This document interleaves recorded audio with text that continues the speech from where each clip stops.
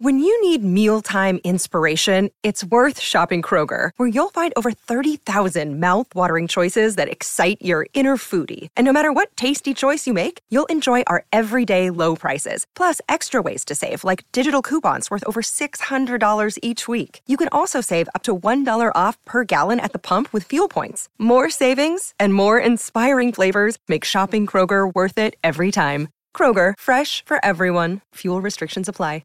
People are going to lose their minds. This is a moment in history unlike anything humanity's gone through. It's a very different world for humans to come. Take a step back and see the broad picture, which is the way all these technologies are interlinked. Because this is all about exponentiality, and humans can't think in exponential terms. How consequential do you want to say machine intelligence is? It's almost certainly as consequential as writing. How long did writing take to disseminate through the human population? Hundreds, thousands of years. And we're dealing with it now on a scale of months. But in this kind of world, you're compounding 100% growth every year, and the numbers become astronomical. AI is going to spot patterns in the world that were just completely invisible to us. Even if you think that the AI and the robots are your demise, you might as well bloody invest in them and make some money out of it. If not, you're just going to be angry man shaking your fists at the clouds.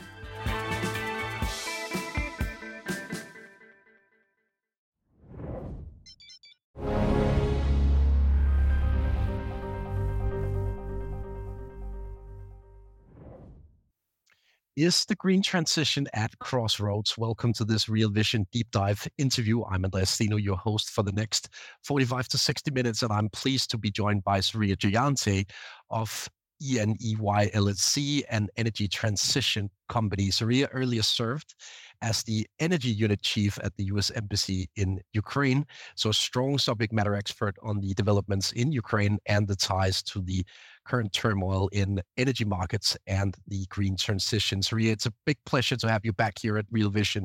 Thank you very much for being with us. It's an absolute privilege. Thank you for inviting me back. First of all, given your experience from Ukraine, I'd like to start with the status on the war and the ramifications for the energy market. So if we look at the current status in Ukraine, how important is the warfare for energy markets at the current stage of the war? Unfortunately, Ukraine has found itself mired in what is becoming not quite a frozen conflict, because it's quite an active conflict, in fact, but it's become an inch by inch or centimeter by centimeter, almost World War I trench warfare effort to reclaim territory. Now, that unto itself doesn't affect energy markets. Traditionally, Ukraine was an extremely important country for energy, mostly as a transit country. Much of what Russia was transiting natural gas-wise into Europe went through Ukraine, which has by far the largest transit capacity. But then starting in August and ultimately ending in October of last year, so 6 to 8 months after Russia began its full-scale offensive in Ukraine, Russia began to cut off gas transit through through Ukraine to Europe. You saw Russia sabotage the Nord Stream 1 and Nord Stream 2 natural gas pipelines. There have been, as we know, the recent sabotage of the Baltic interconnector, but also Russia just cut off natural gas.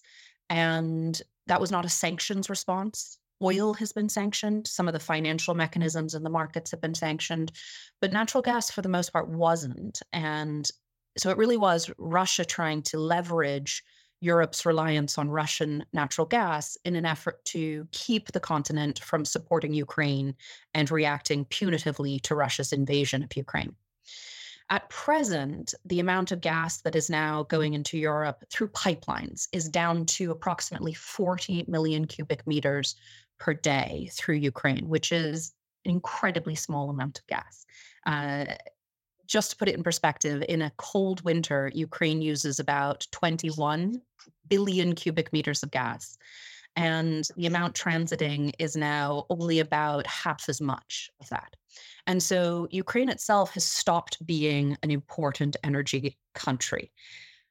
However, what Russia is doing or is not doing in Ukraine at any given moment does have the ability to influence international energy markets and also has the ability just to scare international energy investors.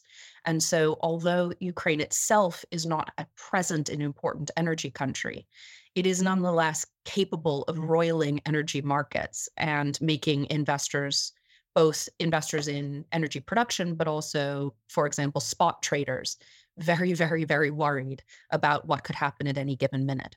And a lot of that has to do with the fact that the Russian manufactured energy crisis that started in 2020 and 2021, especially as Russia began to build up towards the invasion of Ukraine, what in retrospect we can see was very intentional moves by Russia to restrict energy supplies, especially to Europe. That has left the entire world with incredibly thin margins for error, so to speak. So energy markets remain very tight. And that means that any shock to the system has the potential of making prices fluctuate tremendously, but also causing additional chapters of the energy crisis. So although much of the world has come to see the energy crisis as having passed, we energy experts are aware that it is still very much unfolding and that anything unexpected, any large natural disaster, any war breaking out in the Middle East, any decision by Russia to change how much it's producing, how much LNG, how much oil it's shipping, any political change, for example, in an important energy country could send a big enough shock into the system that even non-energy experts will notice that the energy crisis has not ended. So given the sanctions on Russian oil and the sort of transfer of flows from Europe and elsewhere to other regions, now China and India being the buyers of Russian oil mostly, how are we dealing without these direct flows of fossil fuels from Russia in the West so far?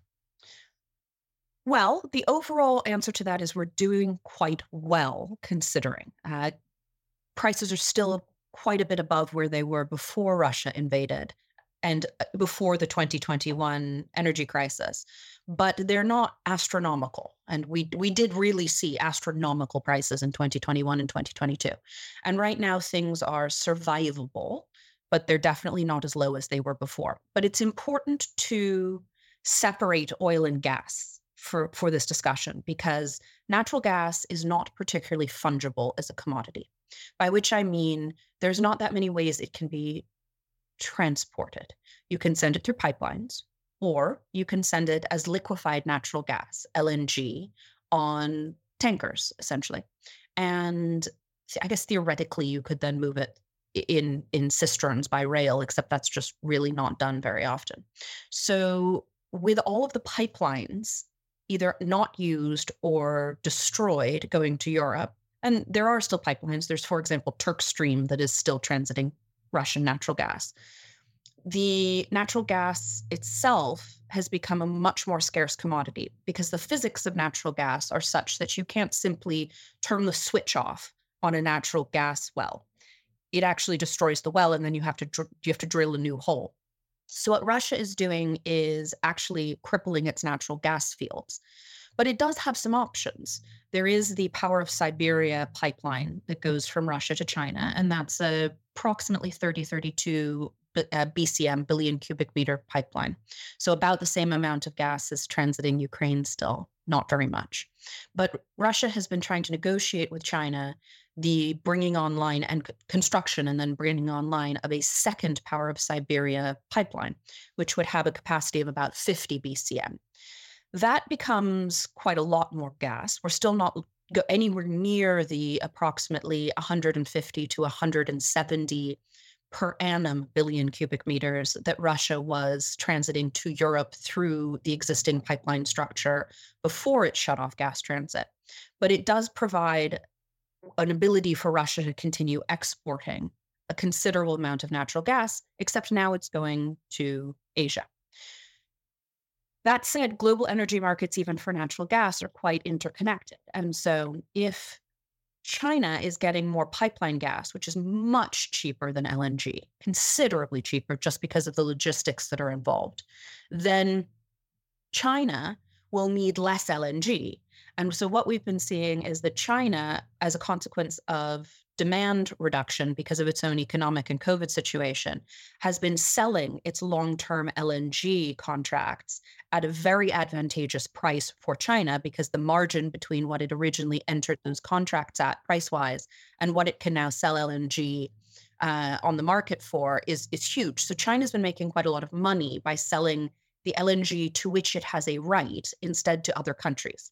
So there is a little bit of a just sort of musical chairs going on, but that's much less true of natural gas than it is of oil. And oil is an extremely fungible commodity. And so although oil has been sanctioned, or rather, well, yes, it has been sanctioned, but it's also had this $60 per barrel price cap put on it, which has implications for the reinsurance market. So the goal of that was to make it impossible to get insurance for an for an oil tanker that was selling above the price cap of $60 per barrel. But it's actually much more difficult to enforce, because what happens is you take a country like India, which didn't buy any Russian crude until the invasion of Ukraine, but then saw an opportunity to buy Urals crude at a $30 discount per barrel, and said, well, now we should. And so India began importing 1 million barrels per day of Russian Urals. And that means it's not buying oil from other countries. And so again, it's going to remove shares. The oil simply moves through international markets in such a way that prices generally end up lower, and it's very difficult to tell where the oil comes from. So Russia has been making a killing this year on crude oil exports, and it's primarily what's keeping the Russian economy and Russian government floating. And it's very, very difficult to cut those off, because what will happen is we'll see a massive price spike, which will then trigger another inflation cycle, which Western governments don't want for political reasons, and of course for the well-being of their populations. But it also means that money continues to flow into Russian coffers. So we're doing a decent job of weaning ourselves, we, the West, off of Russian natural gas, but we are not doing a very good job of weaning ourselves off of Russian LNG. And in fact, European imports of Russian LNG spiked and have remained double what they were before the invasion. And there's no sign that they're going to go down at any time, at least in the immediate short-term future. And meanwhile, demand for Russian oil really hasn't fallen off. It's just been a bit redirected. And with the OPEC decision to cut production by 1 million barrels a day to keep prices high, those prices are then also high for Russia despite the price cap. It sounds like we're walking a tightrope from a supply side perspective, both when it comes to natural gas and also to a certain extent in oil space. But if we look at the demand side of this equation, how big of a deal is this lack of supply in natural gas space for the Europeans, first of all? Do we have a demand side that actually fits the bill in terms of bringing the demand side down relative to the supply that seems like it's still walking a tightrope here? Demand for oil, and indeed for hydrocarbons generally, for fossil fuels, is still going up. And we saw a massive rebound in demand following the end of COVID lockdown. So the short answer to your question is no, we are not doing very well of weaning ourselves off of fossil fuels as a general matter. There are some projections that have fossil fuel demand peaking in approximately 2030. Oil experts will tell you they think that we're not even close to the high water mark of oil in particular, and that we're looking more at 2050. But it is true that Europe deserves some credit. Following the invasion of Ukraine, Europe, by necessity, did everything it could to reduce consumption. And that included, for example, beginning to turn off lights in public buildings and reduce thermostats by a degree or two. And so to take Germany, for example, Germany boasted a 25% reduction in its consumption. However, it's worth noting that a fair portion of that, especially in Germany, came from what is being widely described as deindustrialization. that what Germany did was turn off its factories. Now, that's partly because the factories decided to go offline, or energy prices were so high that it became unprofitable to continue operating at full capacity or every day of the week, and in some cases to operate at all. We saw a bunch of energy companies in the UK go out of business, for example, a bunch of supply companies, because they are providing a regulated product that is subject to regulated prices at which they can sell it to the consumer. But meanwhile, because they hadn't actually hedged with long-term supply contracts for what they were purchasing, they couldn't get the energy inputs for anything less than 4 or 5 times what they had originally calculated. But they also couldn't turn around and provide that at cost to consumers, because that would have bankrupted regular people. And so enough of them went bankrupt to cause a severe energy crisis in the UK, and one of the resulting worst inflation crises as a consequence. But we really saw that in lots of places. The UK and Germany are just 2 of the examples. It would behoove the world to get off of fossil fuels as quickly as possible, not just for climate change and emissions purposes, but also if we were going to get serious about crippling the Russian economy, for example, then we would need to stop burning Russian oil and gas, and we still very much are. If we were going to get serious about having some leverage with the Iranian government, for example, and I think reasonable people can differ about how evil an actor Iran actually is, although obviously the United States has a severe Iran problem, then we would need to get seriouser about enforcing some of those sanctions. Similarly with Venezuela, similarly with a number of other countries around the world. It would provide us a great deal of leverage to have a sufficiently diversified energy mix everywhere, that we are not reliant on any one source. And that, I hope, is the lesson of the energy crisis, at least for Europe. It is a standard eggs in basket situation. If you put all of them in one, you're in a lot of trouble when things go wrong. And that's exactly what happened. We're going to take a quick break and be right back with more of today's top analysis on the Real Vision Daily Briefing. Another day is here, and you're ready for it. What to wear? Check. Breakfast, lunch, and dinner? Check. Planning for what's next and how to save for it? That's where Bank of America can help. For your financial to-dos, Bank of America has experts ready to help get you closer to your goals. Get started at one of our local financial centers or 24/7 in our mobile banking app. Find a location near you at bankofamerica.com/talktous. What would you like the power to do? Mobile banking requires downloading the app and is only available for select devices. Message and data rates may apply. Bank of America N.A., member FDIC. Given what we've just discussed, Surya, you wrote a while ago in Times Magazine that Russia is also vital for the energy transition away from natural gas and oil. So how is that, and why is Russia also important for the green transition? The importance of Russia as an energy economy and superpower really can't be overstated. It's in decline now, partly because of actions Russia has taken, for example, cutting off gas transit, which has a negative, very negative impact on its own natural gas wells and fields, but also because of sanctions. But nonetheless, Russia remains incredibly important on a number of energy fronts. And obviously, we've just spoken about natural gas. We've spoken a little bit about oil.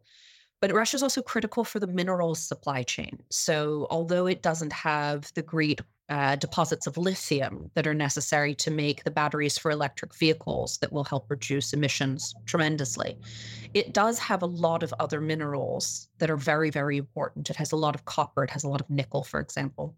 One of the ones that's been discussed recently, and this is the one that I was talking about in that timepiece in particular, is uranium. Russia has about 10% of the world's global uranium reserves. And so it has a huge role to play in the nuclear industry supply chains. A lot of hope for the energy transition is placed on a nuclear renaissance, and rightfully so.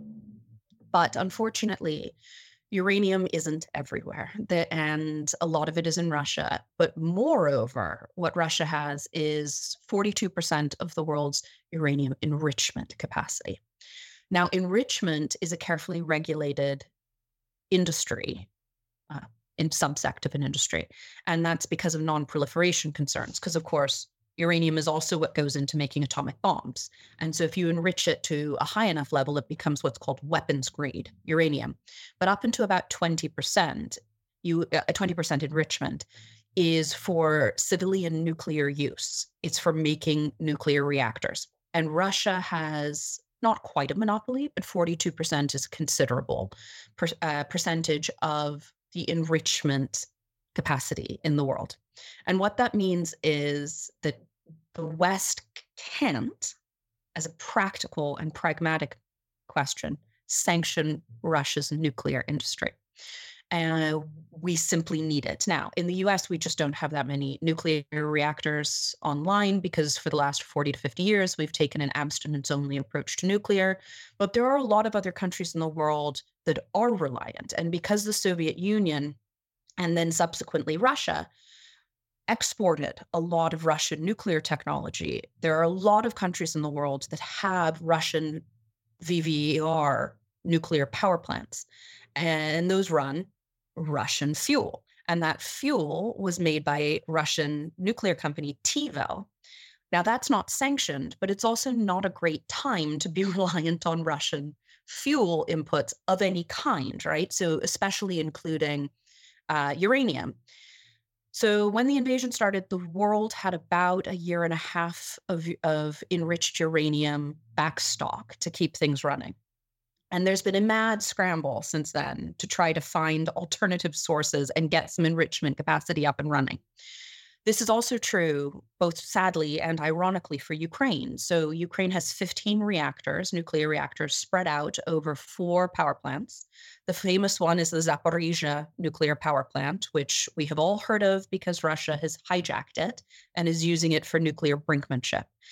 As a practical matter, it's not actually that dangerous, by which I mean it's incredibly resilient. So unless you're going to bomb it with bigger bombs than Russia is using, you're not going to crack it and turn it into a Chernobyl situation. Second, where it's located is just it's not a particularly dangerous spot. But you are looking at the possibility of spent fuel radiation spillage out of some of the spent fuel cooling ponds. And you are looking at the possibility of a contained meltdown if the cooling systems lose electricity. So that particular model of nuclear power plant relies on external power sources to continue operating. And because it takes nuclear reactions so long to end and the uranium so long to cool down, you have to keep the cooling systems in place for decades, honestly. And so without the cooling systems operating, you do run the risk of the reactor core overheating and a meltdown happening. But it wouldn't be a Chernobyl meltdown because the reactor core can't burn, it has water in it. And it would be more like a Fukushima issue where the cooling system failed, except that where Zaporizhzhia is we're not looking at a massive discharge over hundreds of thousands of people that will then ultimately get into the ocean, et cetera, et cetera. Nonetheless, it does show the vulnerability of being reliant on anything to do with Russia for anything to do with nuclear power industry. Now, as of this week, Ukraine is no longer reliant on Russian TVEL fuel for those power plants. The Canadian / to some extent US company Westinghouse has now begun fabricating the same fuel that is necessary to run a VVER reactor. And so there was big fanfare. Ukraine is finally not reliant on Russian nuclear fuel. But the rest of the world still has a problem. And so we've been looking around for countries that could provide the uranium. Kazakhstan is a leading possibility. And in fact, Kazakhstan has what's called a 1-2-3 agreement with the United States, meaning it is pre-authorized for the transfer of American civilian nuclear technology. And so we could really make Kazakhstan a key nuclear power player. It's not that it doesn't do anything, but it could be ramped up considerably. And the United States has also been developing its own additional enrichment capacity. And this is especially important for the new generation of nuclear designs, what are called Gen 4 or advanced nuclear. And these are nuclear reactors that are cooled with not water. They're cooled, for example, with molten chloride or other salts. And those have the potential to revolutionize the nuclear industry because they are safer. Indeed, in some cases, they're almost entirely safe. Some of them have internal fuel recycling mechanisms. They have passive safety systems. And nuclear fuel recycling has had such technological advances that fears of, well, where do we put the waste, which is the usual complaint, especially in the United States, are now completely unfounded because you can get the waste down to under 10%. And that's because so much of it can be repurposed. And so it's only waste if you waste it, is what these companies like to say. And they're quite right. So there is hope for the nuclear industry. But right now, it is certainly true that because it takes a long time to get new nuclear facilities, whether fuel enrichment facilities or whether actual nuclear power plants online, and it takes such a huge amount of initial capital expenditure to do that we are lagging a bit. And so for the time being, Russia is still a very key player in the nuclear industry. And that includes new developments in certain countries. So for example, Serbia and Hungary are both looking at Russian nuclear power plants, building them. Saudi Arabia also, and there's a bit of a political standoff because the United States is trying to get Saudi Arabia to adopt the US's what is called by Americans and only by Americans, the gold standard of nuclear regulation as part of, you can have our nuclear technology, but you have to then regulate it our way, to which Saudi Arabia says, well, why would I do that? Why would I take your ridiculously overburdensome abstinence-only nuclear regulatory system when I could just go get a Chinese or a Russian design and have none of this extra baggage? To which the United States says, oh, but it's the gold standard, as if that's going to somehow settle the issue. So this remains a very hot international question. It remains a key part of Russia's ongoing role in global energy markets. It is, however, an area for optimism because it is helping in the same way that the Russian invasion and ensuing energy crisis really got the energy transition finally properly started. That's also true for the nuclear renaissance. And so there is a silver lining on all of it, but it's going to take a few years for the rest of the world to dig itself out. If we look at the most recent trends in financial markets, it's relatively clear that nuclear is back in fashion, at least as an investment vehicle. And especially the trends seen in nuclear relative to the trends seen in wind turbines and solar are quite striking over the past couple of quarters. So what's your take on this change of trend in financial markets towards nuclear now being back in fashion relative to solar and wind? Is it what we should expect to continue over the coming years here? I cannot say this clearly enough. Nuclear is the only viable possibility for a proper energy transition. And that's because wind and solar are fantastic. However, they are not scalable to anything like the necessary level to satisfy still growing energy demands in countries around the world. You also have with wind and solar a dispatchability problem. Wind and solar are, newsflash, reliant on wind and sun. And as the world noticed in 2020 and 2021, when the wind stopped blowing in the North Sea and the sun stopped shining in the Mediterranean, that these things can happen. And with climate change, weather patterns are shifting. It becomes very difficult to predict with the same certainty we could 100 years ago where the winds will blow and where the sun will shine. So the only way to make grids that are reliant heavily on wind and solar really safe is to do it with battery storage systems. Battery storage systems basically take the electricity that wind and solar plants have generated, and when it is not being used, store it so that when there is a dearth of generation down the line, you can pull it out of the storage. Battery storage systems are fantastic technologies, and they're pretty simple technologies. It's the same as any battery. However, they add cost. It's about $500,000 per megawatt. It goes up the cost goes down a little bit marginally as you make bigger and bigger battery storage facilities, but it doesn't go down much because a lot of it is the battery itself. And so there's not that much marginal cost that can be spread out. So that adds to the cost of wind and solar. Now add the fact that China has decided to start playing hardball on a lot of renewables commodity trade in order to get political leverage on the international stage. And it has recently banned the export of a number of minerals that are really important for building the batteries that will fuel the energy transition.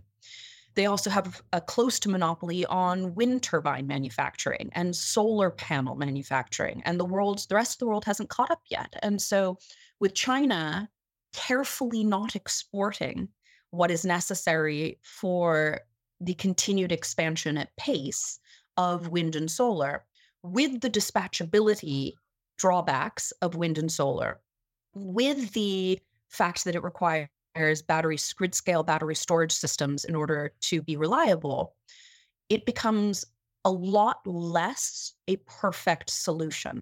And meanwhile, you simply can't have enough wind and solar in order to meet demand. And so that gets us back to nuclear.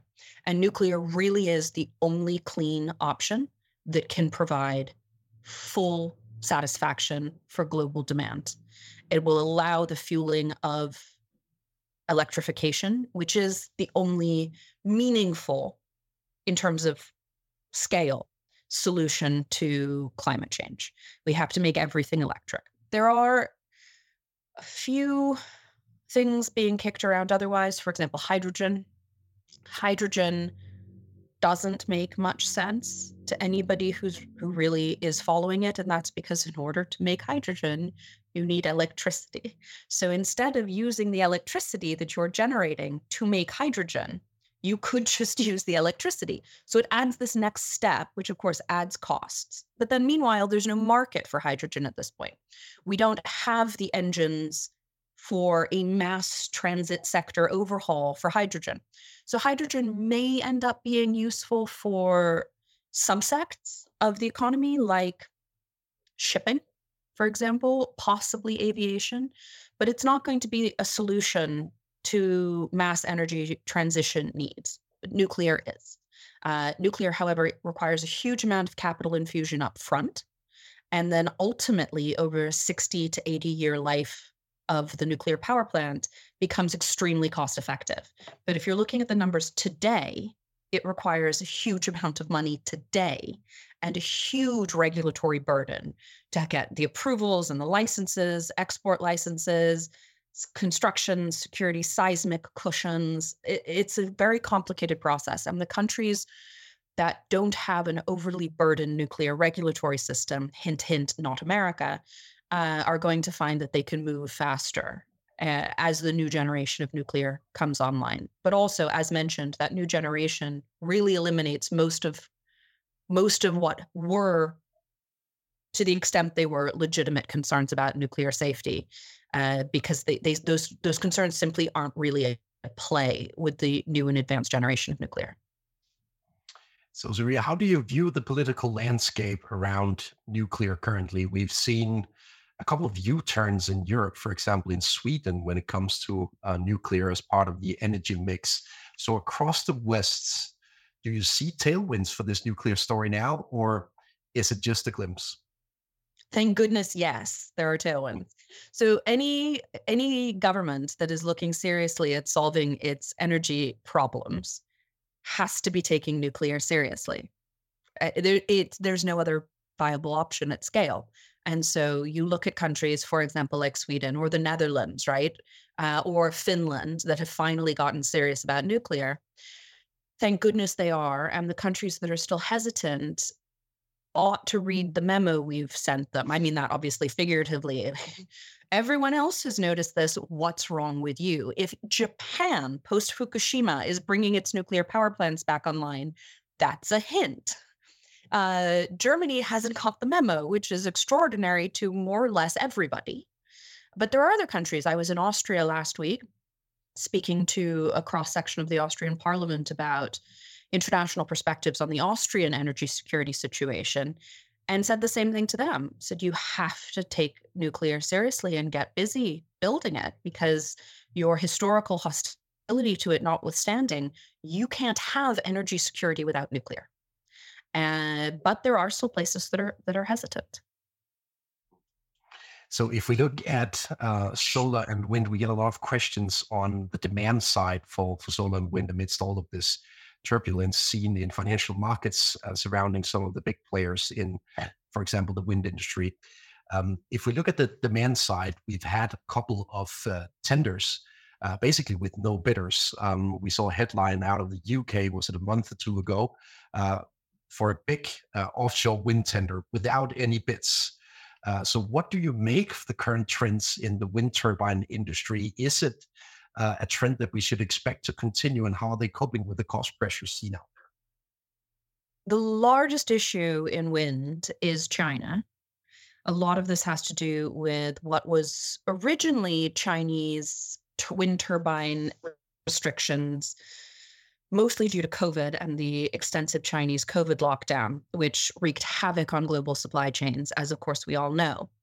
But even since China nominally opened up, there hasn't been a big pickup in supply chain reliability, because China has worked out that it can put pressure on the world and use its role in clean tech supply chains, which in many cases is a monopoly, to force some kind of diplomatic or political rapprochement or concession from Western countries that are desperately looking for things like wind turbines. But also, there has been a weird lack of investment in the West in our own wind turbine manufacturing. It's not that it doesn't exist, it's just that it really doesn't exist at scale. But also, there's tremendous volatility in electricity markets at the moment. And part of that is a holdover from the peak of the energy crisis in 2021 and 2022. And part of it is the rapid transformation that we are now seeing as a consequence of that energy crisis in electricity markets. So it's hard for companies to, I think, calculate anything. So if you are in the business of generating electricity and the price of electricity is intensely volatile, it becomes very difficult to work out where your break-even point is, what your profits look like, and then how do you pitch investors? So if I have a few $1 million to throw around to put into an electricity generation project, and you can't tell me what my rate of return is going to be, why would I put my money in it? I mean, it takes the speculation to an irresponsible point. It's not that nobody's doing it.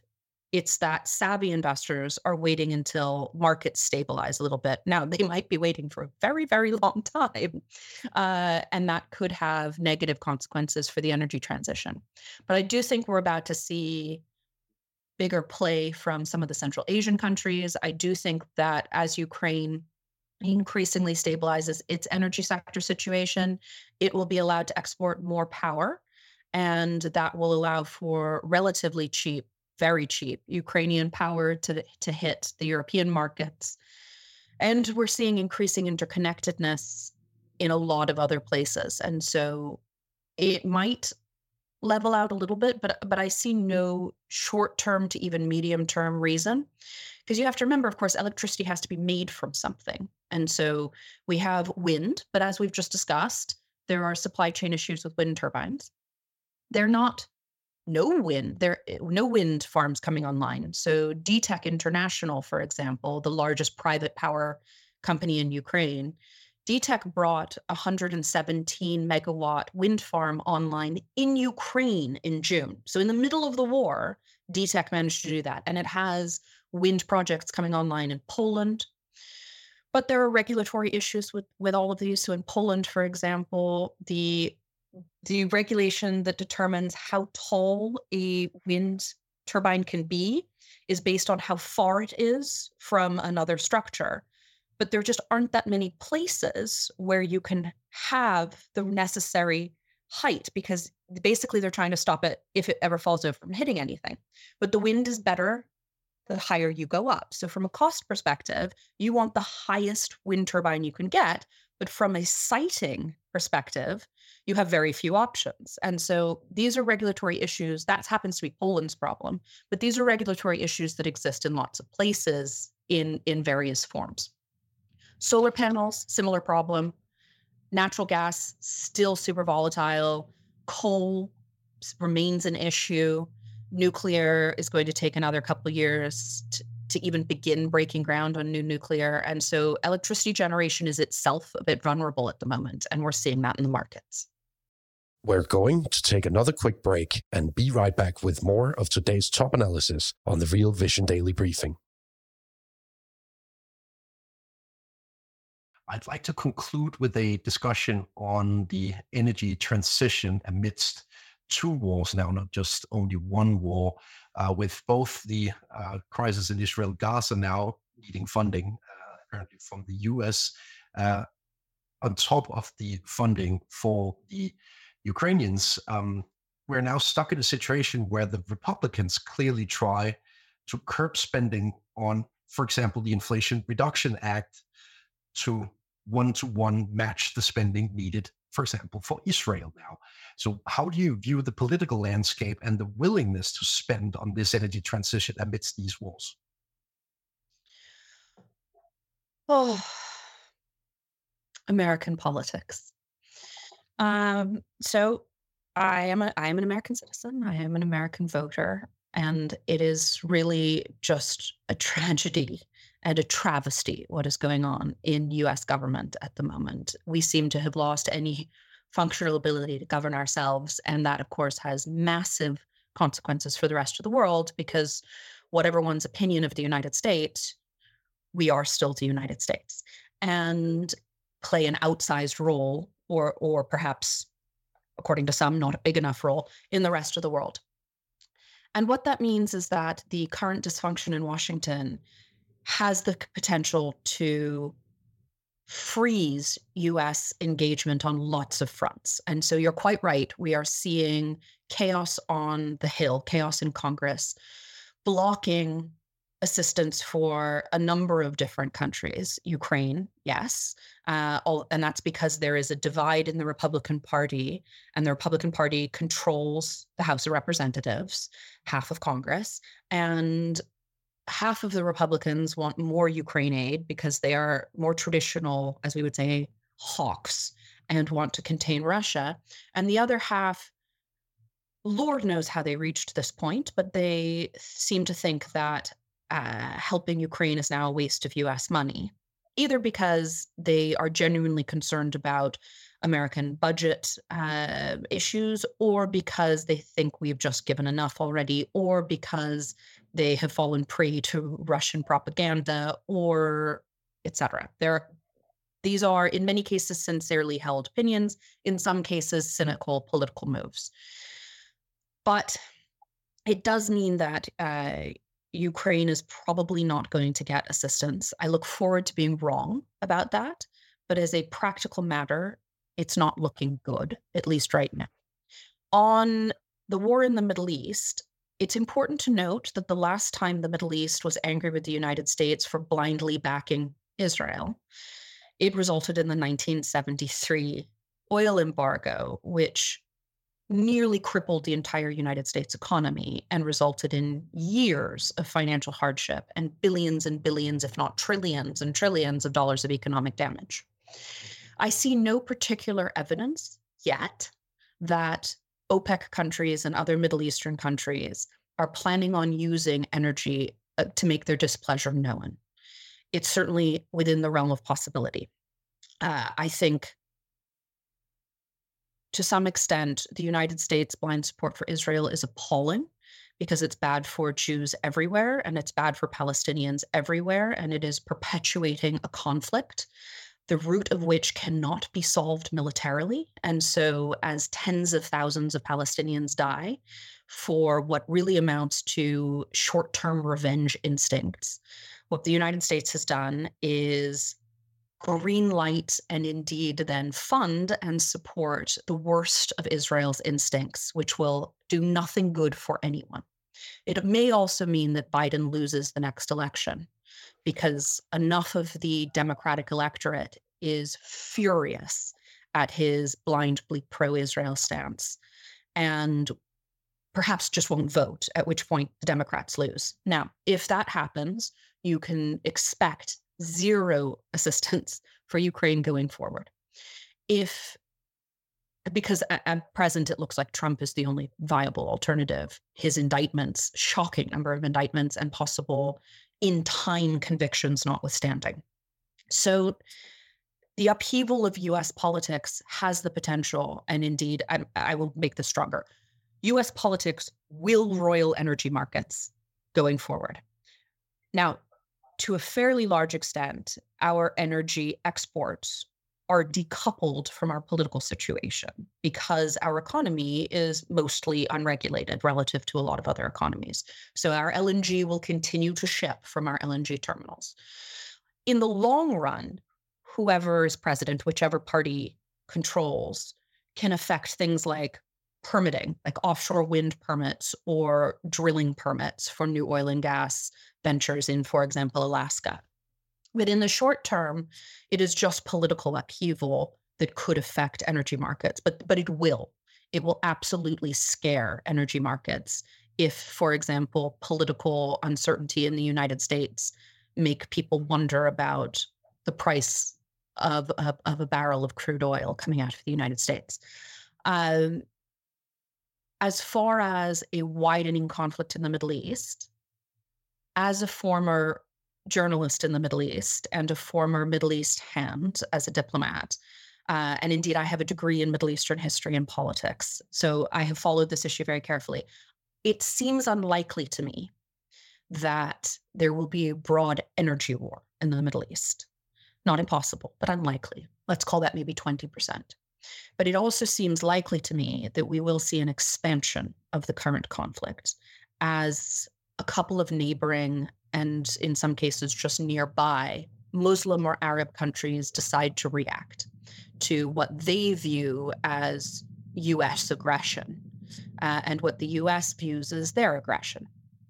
And war, one way or another, in an area that is populated by energy important countries will have energy consequences.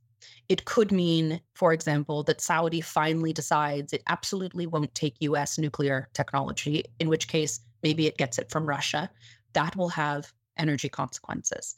It may be that OPEC decides to further cut production in order to keep prices high and slightly reduce volatility in price by doing so, and that will have massive global political and financial consequences from the energy markets. We know that the Tamar gas fields have been taken offline, and those are small, but they do nonetheless mean that, for example, Egypt might be able to export less LNG. And if Egypt is exporting less, it's exporting less to Europe.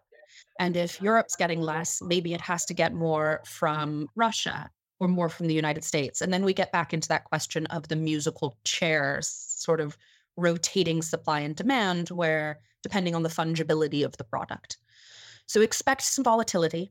Part of the reason why the outbreak of conflict in Israel and Palestine is causing some upheaval in energy markets, although to be fair, not much, at least not yet, but some, is because those markets were already very, very tight, courtesy of Russia and its manufactured energy crisis.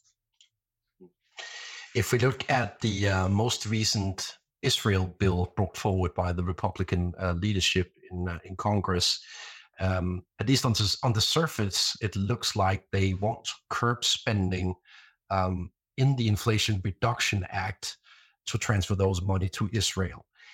So how important is the Inflation Reduction Act for energy markets ahead and the overall electrification of the US economy? The Inflation Reduction Act, or just the IRA, is an astonishingly good piece of legislation from the perspective of the energy transition. It really has pumped huge amounts of stimulus money into the businesses that are necessary to get the clean tech and related sectors up and running.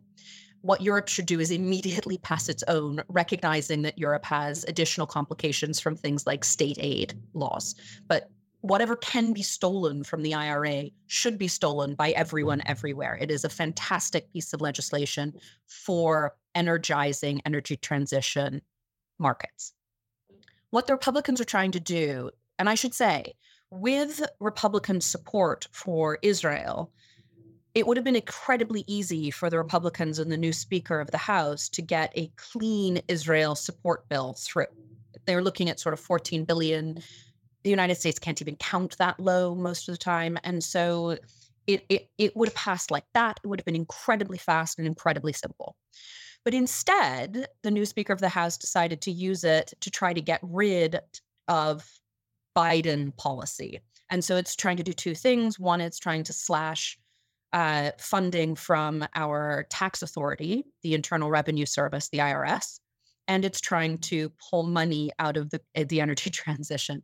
And what that means is it's now going to be a huge fight. The Democrats are not going to agree to that at all. And in fact, the part that was involving the IRS was a self-funded part of the IRS. So it's literally just taking money that the whole thing is just nonsense, but it's political nonsense, and therefore it has its own justifications, priorities, and goals. It is purely a leverage play. It will delay aid anywhere to anything.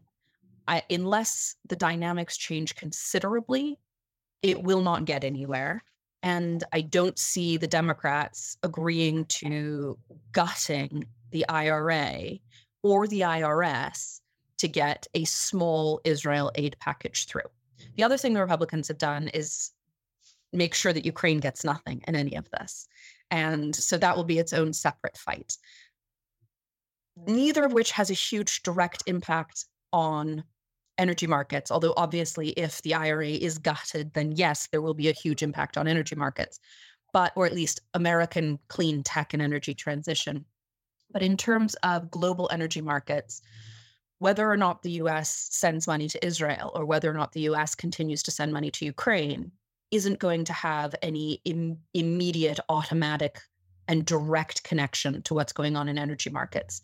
In Ukraine's case, there will, of course, be knock-on effects because Russia will benefit therefrom, and Russia, by definition, affects energy markets. But on the Israel and Palestine side of things, neither is an important producer or consumer of electricity or any other fuel.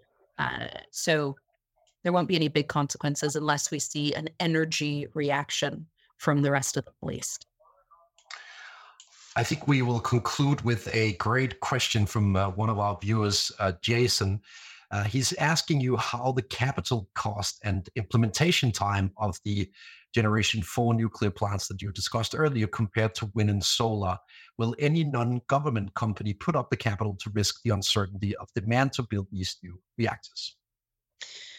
So to that first part of that question, wind and solar can be brought online in 6 months, depending on how long it takes you to secure the turbines or the solar panels. With current supply chain issues, which are better than they were during COVID, but are by no means fixed on wind and solar, you're looking at longer than that just to get the wind turbines or the solar panels. But as a theoretical matter, they can move very, very, very quickly. Nuclear takes a long time. If a government were ready to license and approve a nuclear power plant without a 6-year regulatory review delay like we have in the United States, sometimes 20-year regulatory review delay, then theoretically a nuclear plant could be brought online in about 5 years. And that's partly because some of the most important parts of a nuclear plant, like the reactor pressure vessel, for example, which is the container that keeps the nuclear reaction tight inside so that if something goes wrong, it doesn't go anywhere. It stops a meltdown. Those take 4 to 5 years to commission and have built. And so 4 to 5 years is about the shortest time it could take. Now, you add regulatory issues to that, and depending on how regulatory prescriptive a country is, it could be anywhere between adding 3 years and adding 30 years before a plant will be approved. And what that means is that financing does become a big question. And so your question is very much on point to some of the things that are being discussed in the nuclear industry.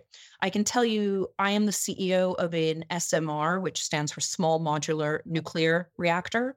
We take the N out, but SMR, which are basically miniature nuclear power plants that come down from 800 megawatts to 1600 megawatt plants down to 50 to 300 megawatts. So pocket nukes, as I've heard them sometimes called. Those cost between, well, nobody knows for sure because they haven't been commercially built, but they cost between about $1 and $2 billion per SMR, which is extraordinarily expensive, but it's not prohibitively expensive. And so there are private companies that are willing to finance it. But it becomes a weird tussle with governments that want to control the entire process because everybody's scared of nuclear. The fear of nuclear is no longer justified by current technology, and there is no choice if we're going to achieve the energy transition. But nonetheless, governments are loath to let go of any part of the process. And so a company like mine, which is trying to privately finance and privately build nuclear power plants on privately owned coal power plants now, so to phase out coal power plants in favor of clean nuclear, it's still a hugely regulated industry. And so it becomes very difficult. It's also hard because the allocation of risk for nuclear build hasn't been worked out commercially and hasn't been worked out as a balance between the private sector and governments. So what we need to see are, for example, insurance mechanisms that allow investors in a company like mine to have their investments protected to some extent, or at least as much as other investments in a wind or solar farm would be protected. And those mechanisms don't exist yet. So there is money, there's plenty of money for nuclear. It's just nobody yet knows how to do it. We're working it out as we go. And because it's nuclear, everyone's scared of being the first to do it. But someone's going to have to be. And how exactly those financial deals get structured is going to be a creative process. You can't use project finance for it, for example, because it just doesn't work like that. Or I should say it's never been used. And so as governments work out how to support these deals through, for example, insurance mechanisms, it will become a little bit easier. But all of this is still very much being not even quite worked out yet. It's sort of still being discussed and debated and considered. And it hasn't actually been tested on the ground yet. Surya Jayanti of ENEY. First of all, thank you very much for joining us at Real Vision again. And I think I speak on behalf of most of our viewers when I say that we cheer on your journey of bringing more nuclear online around the European continent. It was such a pleasure to host you once again on Real Vision. Thank you for joining us. It's been a pleasure, Andres, and thank you so much for asking me back. I look forward to the possibility of a future conversation. And I wish all of us good luck with our energy transitions. I certainly look forward to our next discussion as well, Surya. Until then, my name is Andreas Steno. Thank you very much for watching this deep dive into the energy transition and the links to geopolitics. See you soon.